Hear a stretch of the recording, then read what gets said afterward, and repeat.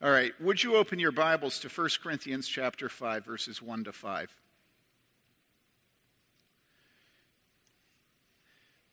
This is the word of the Lord. It is eternally true.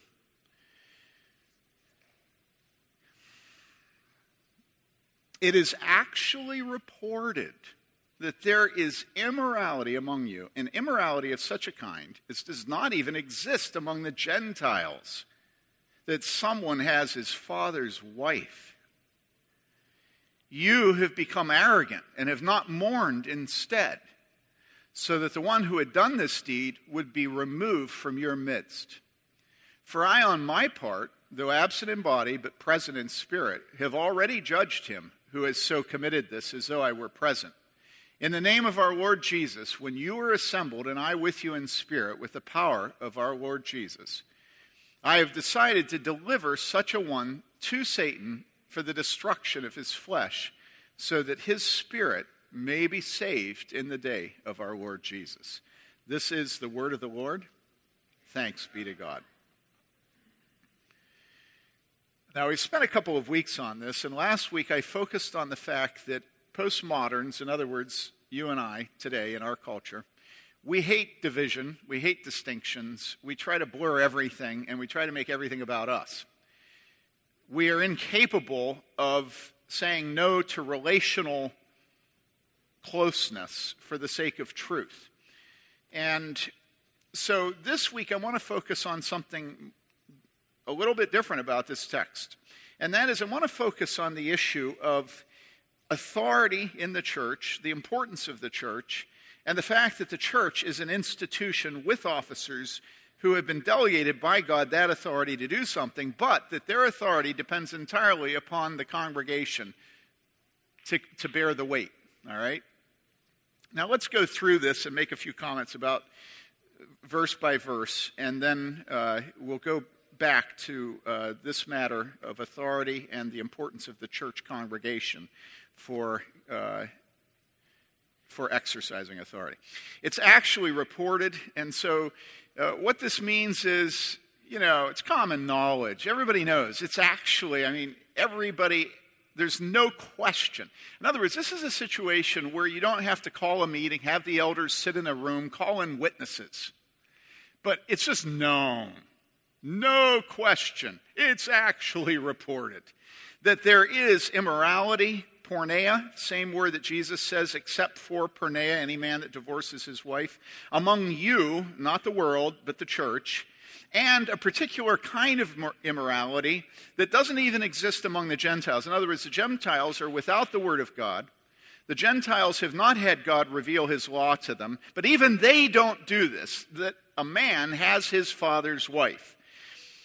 The way it's constructed, it's clear that this is his stepmother, not his real mother. And he has her, well, this is the term for marriage, not just sex, but marriage. So he's married to his stepmother, all right? We don't know the circumstances, but we know that it was unbelievably horrible because the Apostle Paul says even among the Gentiles they don't do this. Now, is it true that there was absolutely no mention of this among the Gentiles at the time? No, you'll find it in some of the literature at the time, pagan literature, you'll find mention of this, but it's horrendous. All right? This is something that is so well known in the church that he can write and say it's actually reported. All right? Then he says, verse 2, you have become arrogant and have not mourned. In other words, they're very proud of their spirituality. What a wonderful description of the evangelical church today. So cocksure that everybody has a relationship to Jesus and everybody's a Christian and very, very, very proud of our spirituality, all of us. We're very proud, all right? Well, this is like the Corinthians. You've become arrogant and have not mourned instead. Well, why would they mourn? They would mourn because one of their own number has fallen into such a horrible sin, confessing faith in Jesus Christ. One of their own number has fallen into such a horrible sin that it places his soul in eternal jeopardy. And of course, the church, the whole church, has been corrupted by this. And of course, the name of Jesus Christ is dishonored. But that doesn't matter to them. They're arrogant. They're proud. They're cocky. They have a relationship with Jesus. They're evangelicals. You have become arrogant and have not mourned instead, so the mourning should have led so that the one who had done this deed would be removed from your midst. So they're proud when what they should have done is mourned over it and put the man out from their number. That's what they should have done. But instead, they're proud. So the Apostle Paul, being a good father of the household, and you need to think of your elders and your pastors as fathers of the household of faith, the pillar and foundation of truth, the church of the living God. Think of your elders and pastors as fathers. So the Apostle Paul now summons up his authority. All right? Can you feel him? He's like,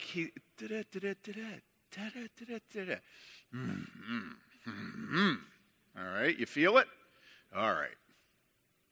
And he says, for I, on my part. Now you know you're dealing with father, not daddy, father.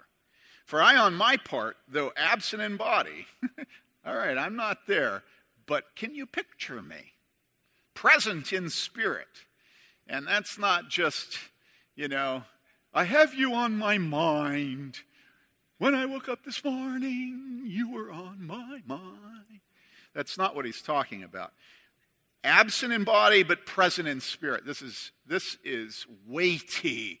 The Spirit of God is with him. The Spirit of God is on him. The Spirit of God is on the church. Present in spirit. Have already judged him.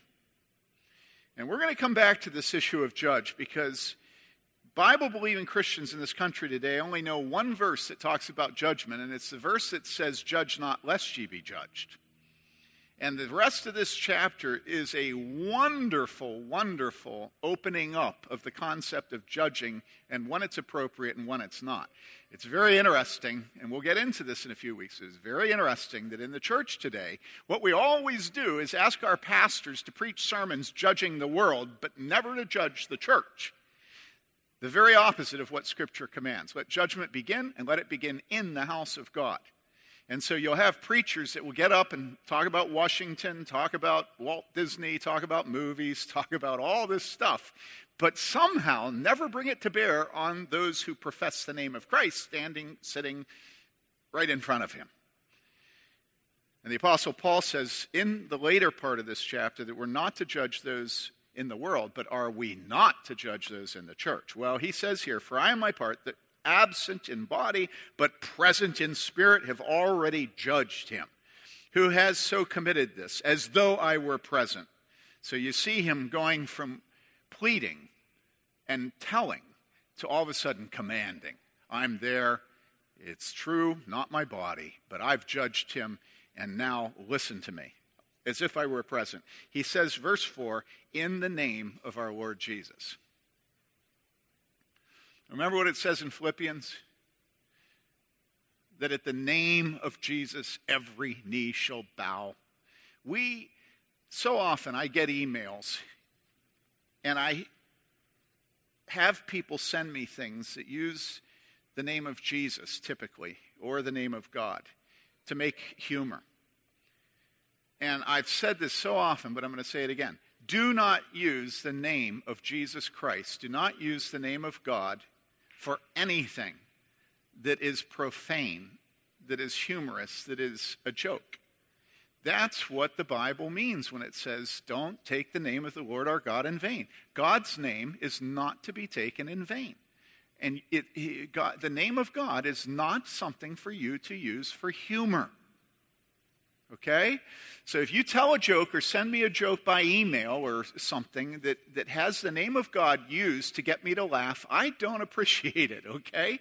Because it's a violation of the honor and glory of the name of God. At the name of Jesus, what? Everybody will laugh. No. At the name of Jesus, every knee shall bow. The name of God is unbelievably authoritative and powerful. And so this is why he says, for I on my part, though absent in body, but present in spirit, have already judged him who has so committed this, as though I were present, in the name of our Lord Jesus. In other words, summoning up the authority of the head of the church, the Lord Jesus Christ. In the authority of the name of our Lord Jesus. when you are assembled. In other words, this is not something given to the pastor, given to the elders in a private room to do. But when you, the congregation, are assembled, and I with you in spirit, with the power of our Lord Jesus. In the name of our Lord Jesus, with the power of the Lord Jesus. So, this is very, very intense. Do you understand that? In the name, with the power, I'm there, says the Apostle Paul. I have decided, past tense, it's already done. I've decided to what? To deliver such a one to Satan for the destruction of his flesh. So what he's saying is, this should have been done a long time ago. All right, now listen to me. I'm not there physically. I am there spirit. In the name of Jesus, with the power of Jesus Christ, hand the man over. When you're assembled, hand the man over to Satan. All right? For the destruction of his flesh. Now, what does it mean for the destruction of his flesh? All through church history, there's been a sort of 50-50 division among Bible students as to what the destruction of his flesh means. About half the students say that it means excommunication, removing him from the midst of the assembly, expelling him. And about half of them say that it means giving him over to physical suffering, to sickness and physical suffering, all right? And Augustine's on the side of physical suffering, and Calvin's on the side of simple excommunication. All right, so I'm not going to decide which it is. I don't want to choose. It's like when I asked Heather when she was a little girl, I said, Heather, who do you like more, mommy or daddy? And she looked at me, and she looked at her mother, and she said, that's a bad question. That's how I feel right now between Calvin and Augustine. It's a bad question. All right? And so, whatever it is, we know what the goal is. I think it's clear it is excommunication. Whether for the destruction of the flesh includes with excommunication, we know it's excommunication because he says expel, right? Whether it includes physical suffering, we know that in 1 Corinthians, the Apostle Paul says that some of them living in glaring sin, coming to the Lord's Supper, because they take the Lord's Supper, living in ongoing besetting sin, some of them are sick and others have died, right? We know because Ananias and Sapphira were struck dead for lying to the church, because lying to the church was lying to the Holy Spirit, right? We know that in Revelation it talks about some adultery leading to suffering and sickness and death, all right? I will, cast you on the bed. We know that every time we get sick, we always examine our hearts to see if God has sent that sickness to us as a warning because we've grown calloused in our conscience and are refusing to repent, right? All of us do that, right? We know that anytime bad things happen to us, we don't go off into la-la land and think that God's just powerless to keep those things from us. We assume that God, if his eye is on the sparrow, it's on us, and he knows every hair on our head. This last week I had a medical procedure, an examination, and as I was lying there on the gurney, I was thinking to myself that God has numbered every hair on my head, and I found this little voice inside of myself saying, can it be, can God really know how many hairs are on my head and every other person that's ever lived? And if he knows how many hairs I have, he knows absolutely everything about my body because I don't give a rip about my hair. Except that sometimes it gets, it falls on, my computer screen. I have to wipe it off. That's about the most. And yet God knows every single hair. He knows when one drops.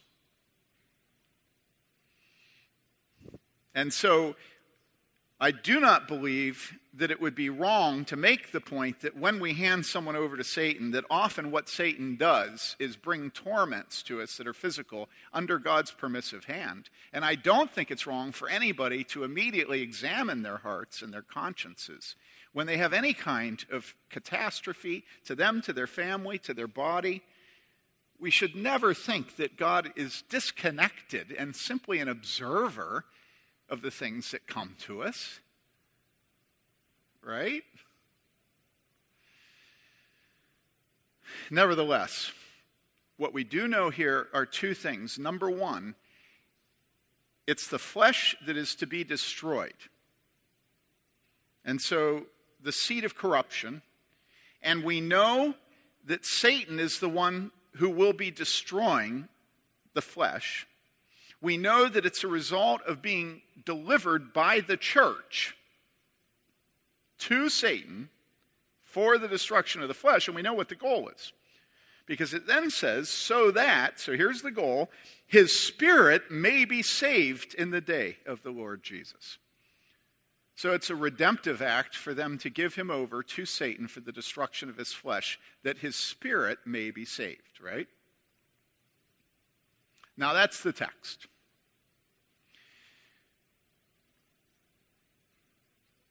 Now, what do we need today? Well, in an unusual way on this sermon, I've had difficulty, and the reason is that this is so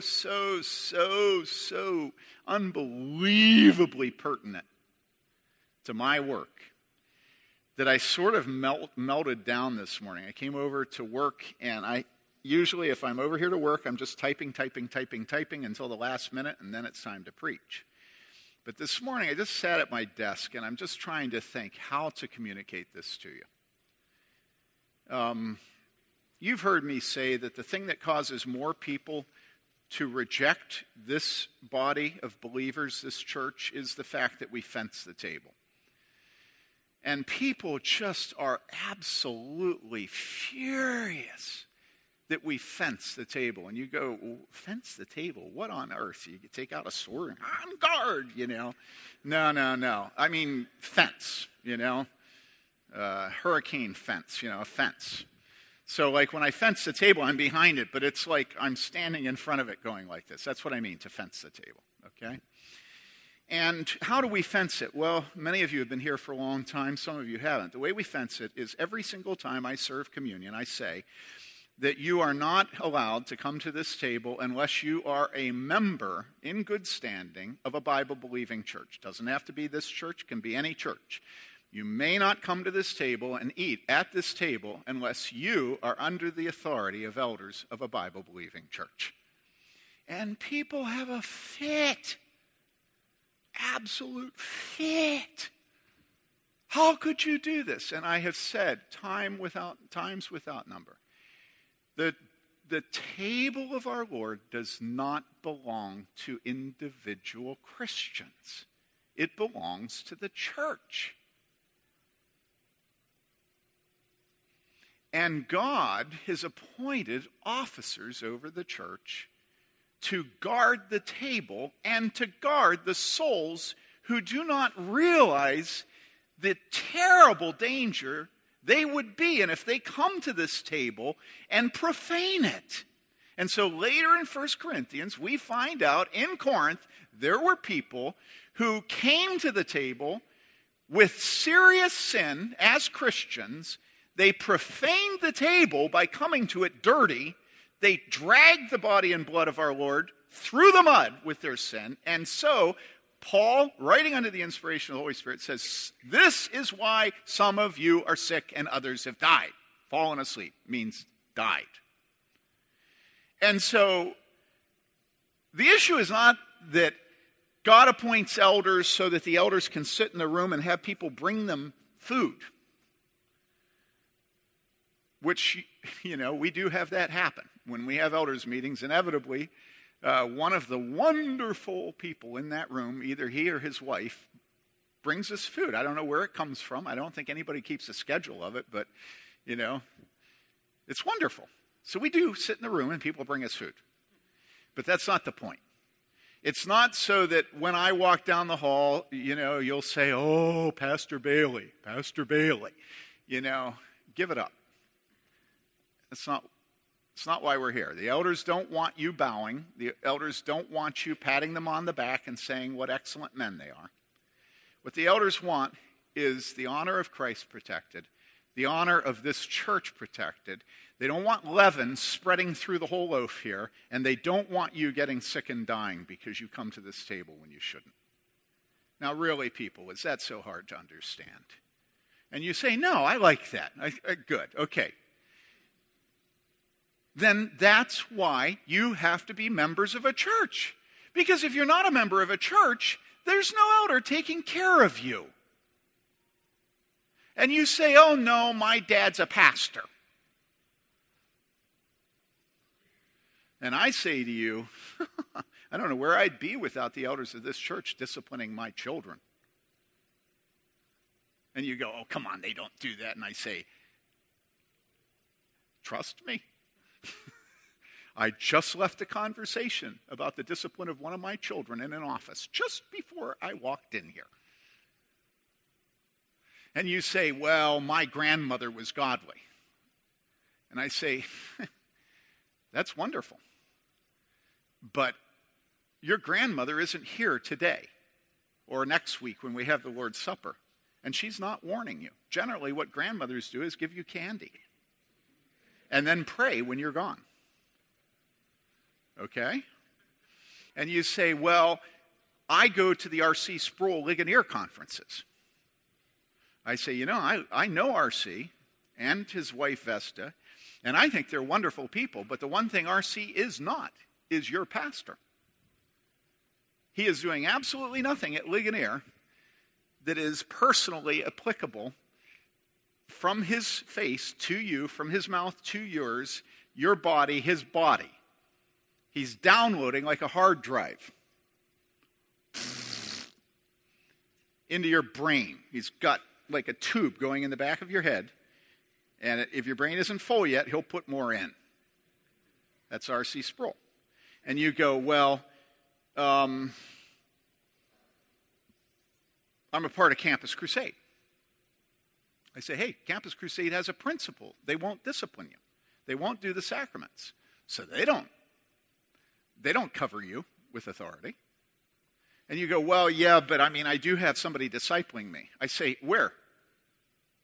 And you say, well, not here, over there. And I say, in a church? You say, no. I say, well, okay, that's my point. Campus Crusade is not a church. They're not taking care of you. They do not give you the meal. If they do, it's a violation of Scripture and they should be disciplined. Why? Well, because the sacraments are given to the church. A few years ago, I was in Africa, in Rwanda, in Kigali. And there was a man who worked for Youth for Christ. And I've told this story, some of you have heard it, but this man was exactly what you would expect from a man that was on steroids. Built like to kill. I mean, and of course with black skin, it was all defined beautifully in the sunlight. Muscles and shoulders and torso and he was a man. This dude is a specimen. And he's brilliant. And he is a leader. And so there were like 500 people from all these Eastern African countries came to a conference he was hosting. All right?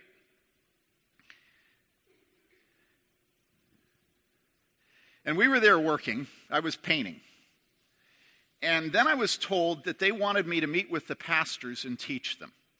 And so I had shorts on, which was probably wrong, and a T-shirt on. I had some paint on my arms, paint on my legs. And I went over to the pastors, and here was a group of men dressed to the nines. You know, alligator shoes and, just suits, and I mean, just dressed to the nine. I mean, really nice threads. Lots of bling. And here I show up. And they look completely cowed. Do you know what it means when somebody looks cowed? You know how a dog that you've spoken to like cringes and gets down on the floor and rolls over? That's how these men looked.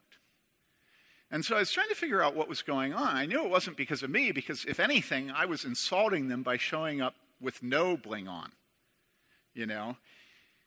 And then I realized what was going on. Here were 500 people in an assembly hall, mesmerized by the authority and leadership of this man who was head of Campus Crusade.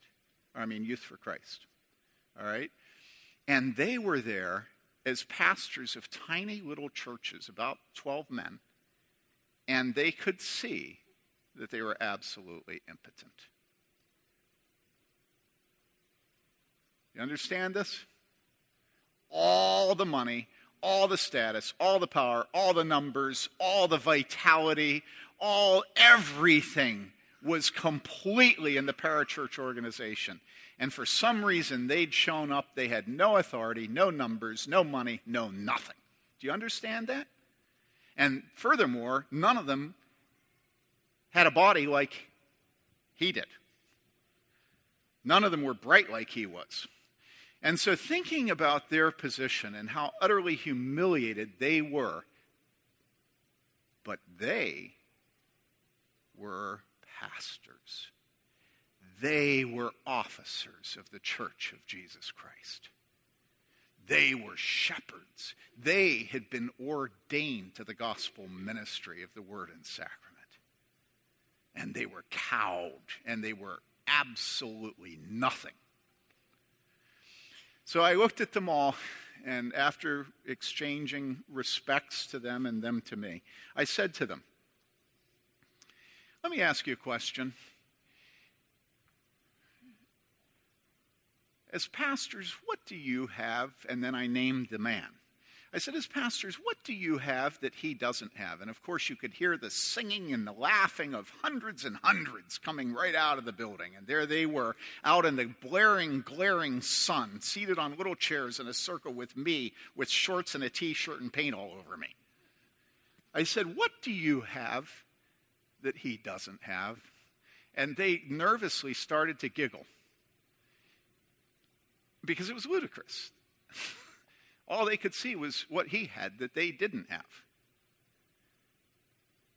They didn't want to answer the question. And so I pushed them. I said, come on, tell me, what do you have that he doesn't have? And there was nothing coming out of them. But I just kept pushing and pushing and pushing. Come on, tell me. And they knew there must be something because I was asking the question, you know. And finally, this poor little man, dressed to the nines, with no numbers, no money, no influence, no body, no nothing. Very quietly across the circle from me, he says, the sacraments? And I said, yes. I won't scare you.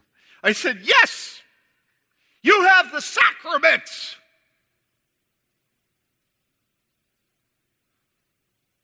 He cannot administer the sacraments in the name of Jesus Christ.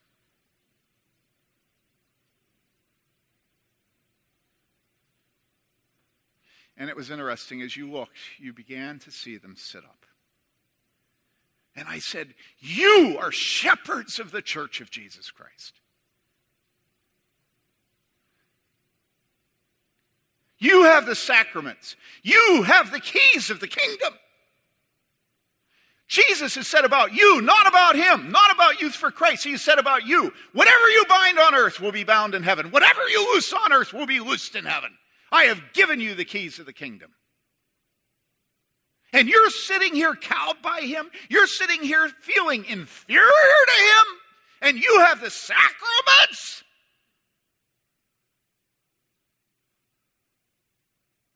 Sat up straighter. Now, my point isn't that, you know, the white guy went to Africa and made the black guys feel better. I don't give a rip about that. My point is, how have we gotten to the point that even in Africa, we have exported this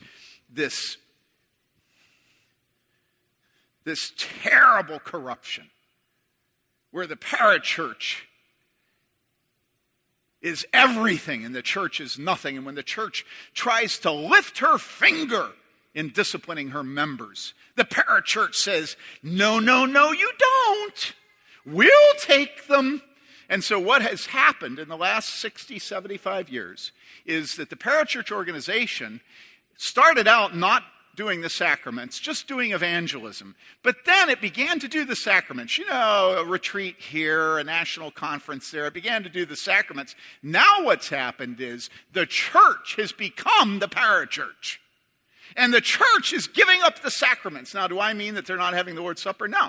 They'll still have the Lord's Supper, but there's no fencing at the table. There's no membership. There's no authority. There are no officers. There's no keys. There are no doors. There are no locks. And so the church is aping the parachurch because 500 people are there. And they're singing, and they all have a relationship with Jesus. And they've all prayed to receive him, the sinner's prayer. And they despise the church. And you say, oh, no, they don't. I say, yes, they do. And you say, well, how could you say that? I say that because there's no authority. There's no discipline.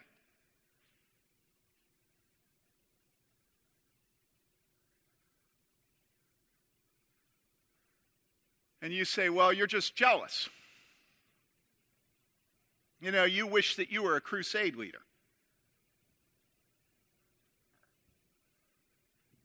Every single time I rebuke anything on my blog, I have some idiot write in and say, you're just jealous. It's like, come on, people. I grew up in Wheaton. I was good looking and intelligent. Do you really think I couldn't have had parachurch leadership if I'd wanted it? Do you know that the first few years of this church, I was head of a parachurch organization and worked with John Piper and R.C. Sproul and all these dudes. And do you know they wanted me to take that job full time and give up my church? Right? I would never do that. In 1,000 years, I wouldn't give up the Church of Jesus Christ. Why?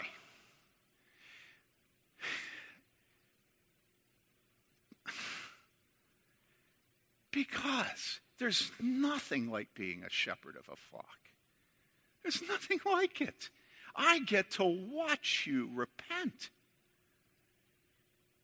Can you imagine being R.C. Sproul and having at you once a year?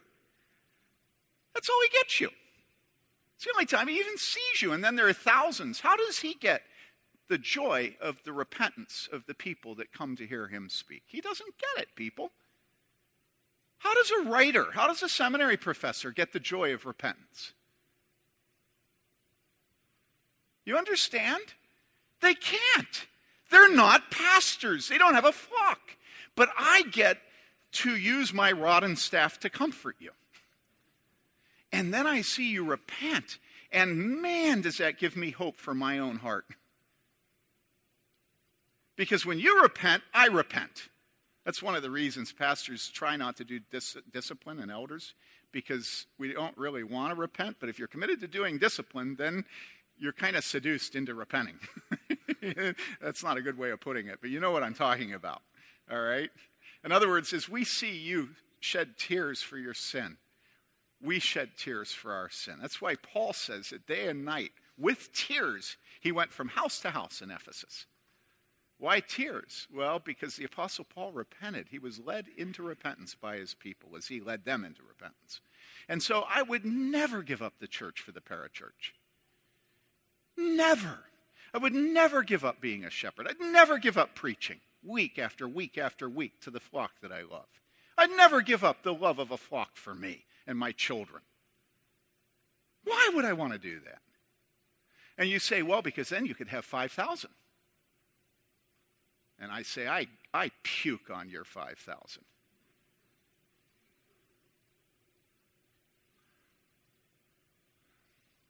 Americans and their numbers. It's so utterly corrupting of the Church of Jesus Christ. As if numbers have anything to do with godliness. Shoot, in the Old Testament, when they did a census, they got judged. But we make a principle out of it and put it on pamphlets and say that's why you should go listen to this preacher, because he's done a census. Now listen. The church is the household of faith. Jesus Christ says that when we do discipline, where two or more are gathered in his name, there he is also. And that's not a Velveteen Rabbit statement. That is a statement that his authority is there. All right? He has given the officers of his church the power of the keys. And you know what keys are. And he has said, Jesus has said, whatever you bind on earth will be bound in heaven. And whatever you loose on earth will be loosed in heaven. Do you understand this?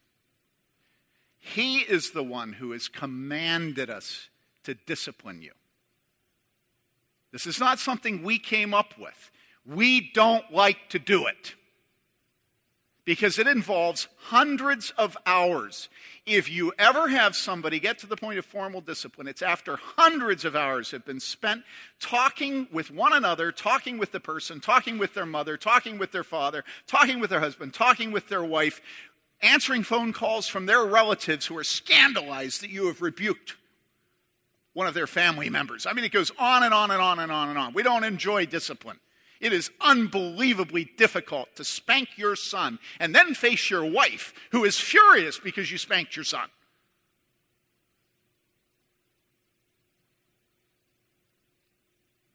Yeah. David's telling me I'm done. And you can tell I just got started. So I have to decide what I'm not going to say and what I'm going to say. Listen, let me ask you a question. Do you want your church to discipline you? You remember how in the Old Testament the people were asked whether they'd submit to God and they said yes, and then they were asked again? Do you want your church to discipline you?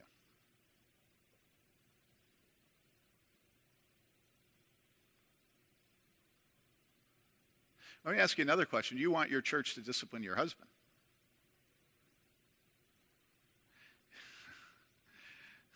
The truth is, every one of you wives should say yes right now. How else are you going to have a place to appeal? It has to be the church. If your husband is abusing you and your children, you want an authority to step in with your husband because you're under his authority. So now again, let me ask you as wives. Do you want the church to discipline your husbands? All right, let me ask you another question. Are you willing to expel the wicked man from your midst? You know what the text said. You know that the text put the weight of it on you as a congregation, right? It's very clear. Remove from your midst. And then notice in verse 4, when you are what? Are we assembled? Okay. So what? Is the pastor the one that we pay to be pious to prove it doesn't pay to be pious? Am I supposed to do the discipline so that you don't have to think about it, so that you don't have to know about it? How does discipline happen without the support of the congregation in that discipline? In this text, look at it. When you're assembled, how do we do discipline without the support of the congregation? This is how I'm going to end. Here's the problem in Bloomington, that I know this is the problem. We have many people in Bloomington who have absolutely defied Jesus Christ. You know their names. The elders have disciplined them. And then what's happened is when you see them at Sportsplex, when you see them at the restaurant at Kroger, when you go to school at Lighthouse and you pass them in the parking lot, you act as if nobody told you anything about it. And it's not your job to enforce the discipline of the elders. But look at the text. It says, when you are assembled. In other words, the only thing that God has given pastors and elders is moral suasion. He has not given us guns to shoot you. He has not given us rods to beat you. He's not given us, the only thing he's given us is the ability of saying things to you and having you respond in your soul and your heart. That's it. It's the only authority we have. God is pleased for us to have no authority except moral suasion. And the weight of our moral suasion, when we excommune you, we take you over to that door, shove you out the door, lock the door with the keys he gave us. The only enforcement of that has to be the congregation, when they're outside of the church, that they enforce what the elders did in the church. Do you understand this? That's what it means, excommune. And so here's what is true of many of you in this congregation. You are like a family where the son comes in, and the son sits down in the kitchen, and he proceeds to spit at his mother. All right? And the son spits at his mother and then spits at her again, and she's in tears, but she has to make dinner because her husband's coming home. And finally the husband comes home, and he looks, and there's his son spitting at his wife. And so he says, "Son, get out of the house. You will not treat my wife that way." And his son says, "Make me." And so the father, even though he is 57 and overweight, he has God. And he sends that son out of the house. He didn't know how he did it when it's over, but he's out of the house. And he's so tired when it's over that he goes up to his bed to take a nap before dinner. And as soon as he goes upstairs, the mother and the other siblings are all over there at the back deck, and they pull open the little door, and they say, "Come on in. We'll feed you before he's upstairs in the bedroom. But we know you're hungry." And they feed him, and then all of a sudden they hear steps upstairs. "Oh, you better go in the closet because he might come down." But then he comes down, then he goes back up. "Come on out again." They feed him some more, and they comb his hair, and they pat his cheek, and they give him gifts, and they just absolutely, completely demolish the authority of the head of the home. And funny thing, the son doesn't repent of spitting in his mother's face. Funny thing. She rewards him.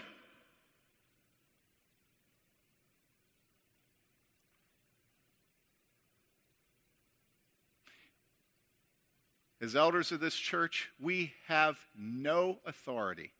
None. You know why? Because you won't enforce it. That's why.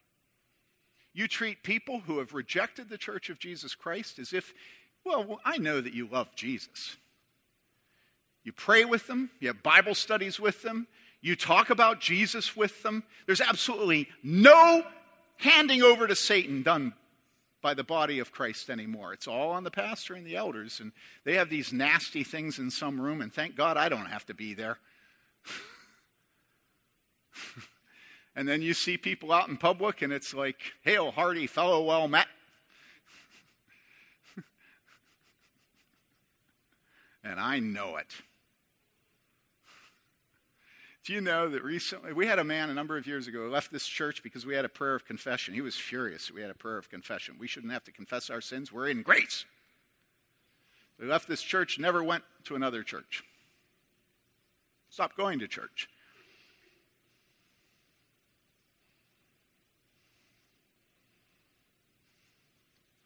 Do you know that all around you are people who defy the living God and claim that Jesus makes them do it? They defy the church of Jesus Christ. The church of Jesus Christ is your mother. Do you know that Cyprian and Calvin both said, "He who will not have the church as his mother may not have God as his father"? Do you know that the confessions of the Protestant world say that outside of the church, normally, there's no salvation?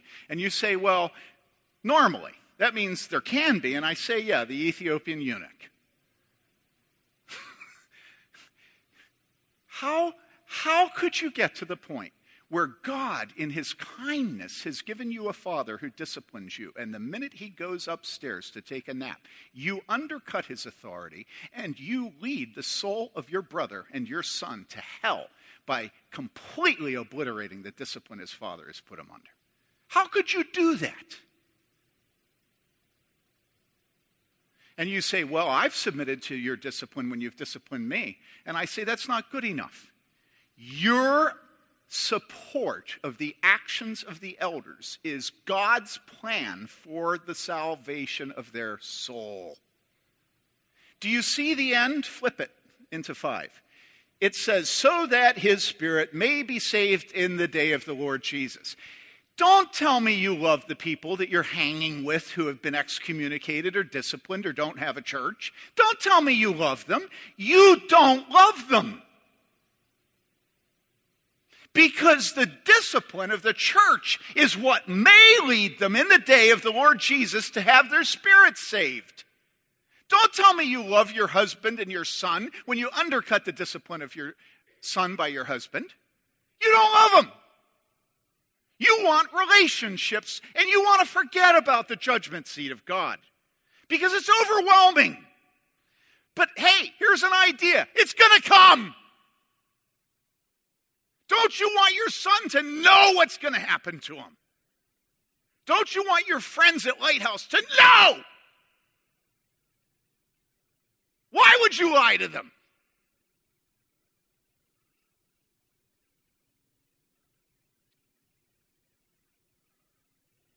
Now, am I trying to get all of you to become nasty? No, I want you to love them. Love them. Make it plain that it kills you to not be able to hang with them and talk about your relationship with Jesus.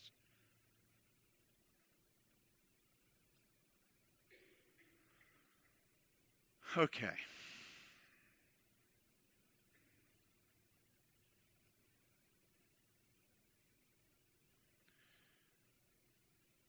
Jesus has given authority to the officers of his church. And he has said that what we bind on earth will be bound in heaven, and what we loose on earth will be loosed in heaven. You know who your elders are. You've chosen them. You know the authority that they have. God has made it clear. You know that that authority is confirmed in heaven, whether it's to bind or to loose, right? You know that. If you loose what they bind,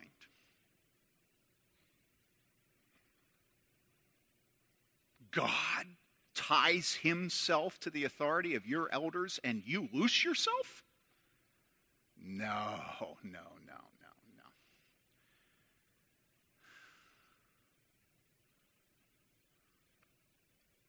Okay.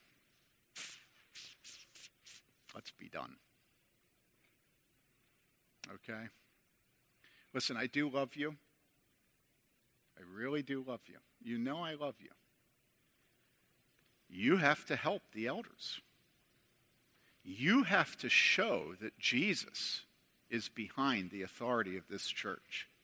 You have to bind what the elders bind. You cannot lie.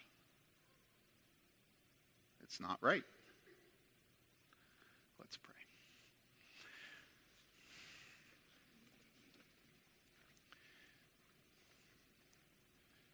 Heavenly Father, who is sufficient for these things?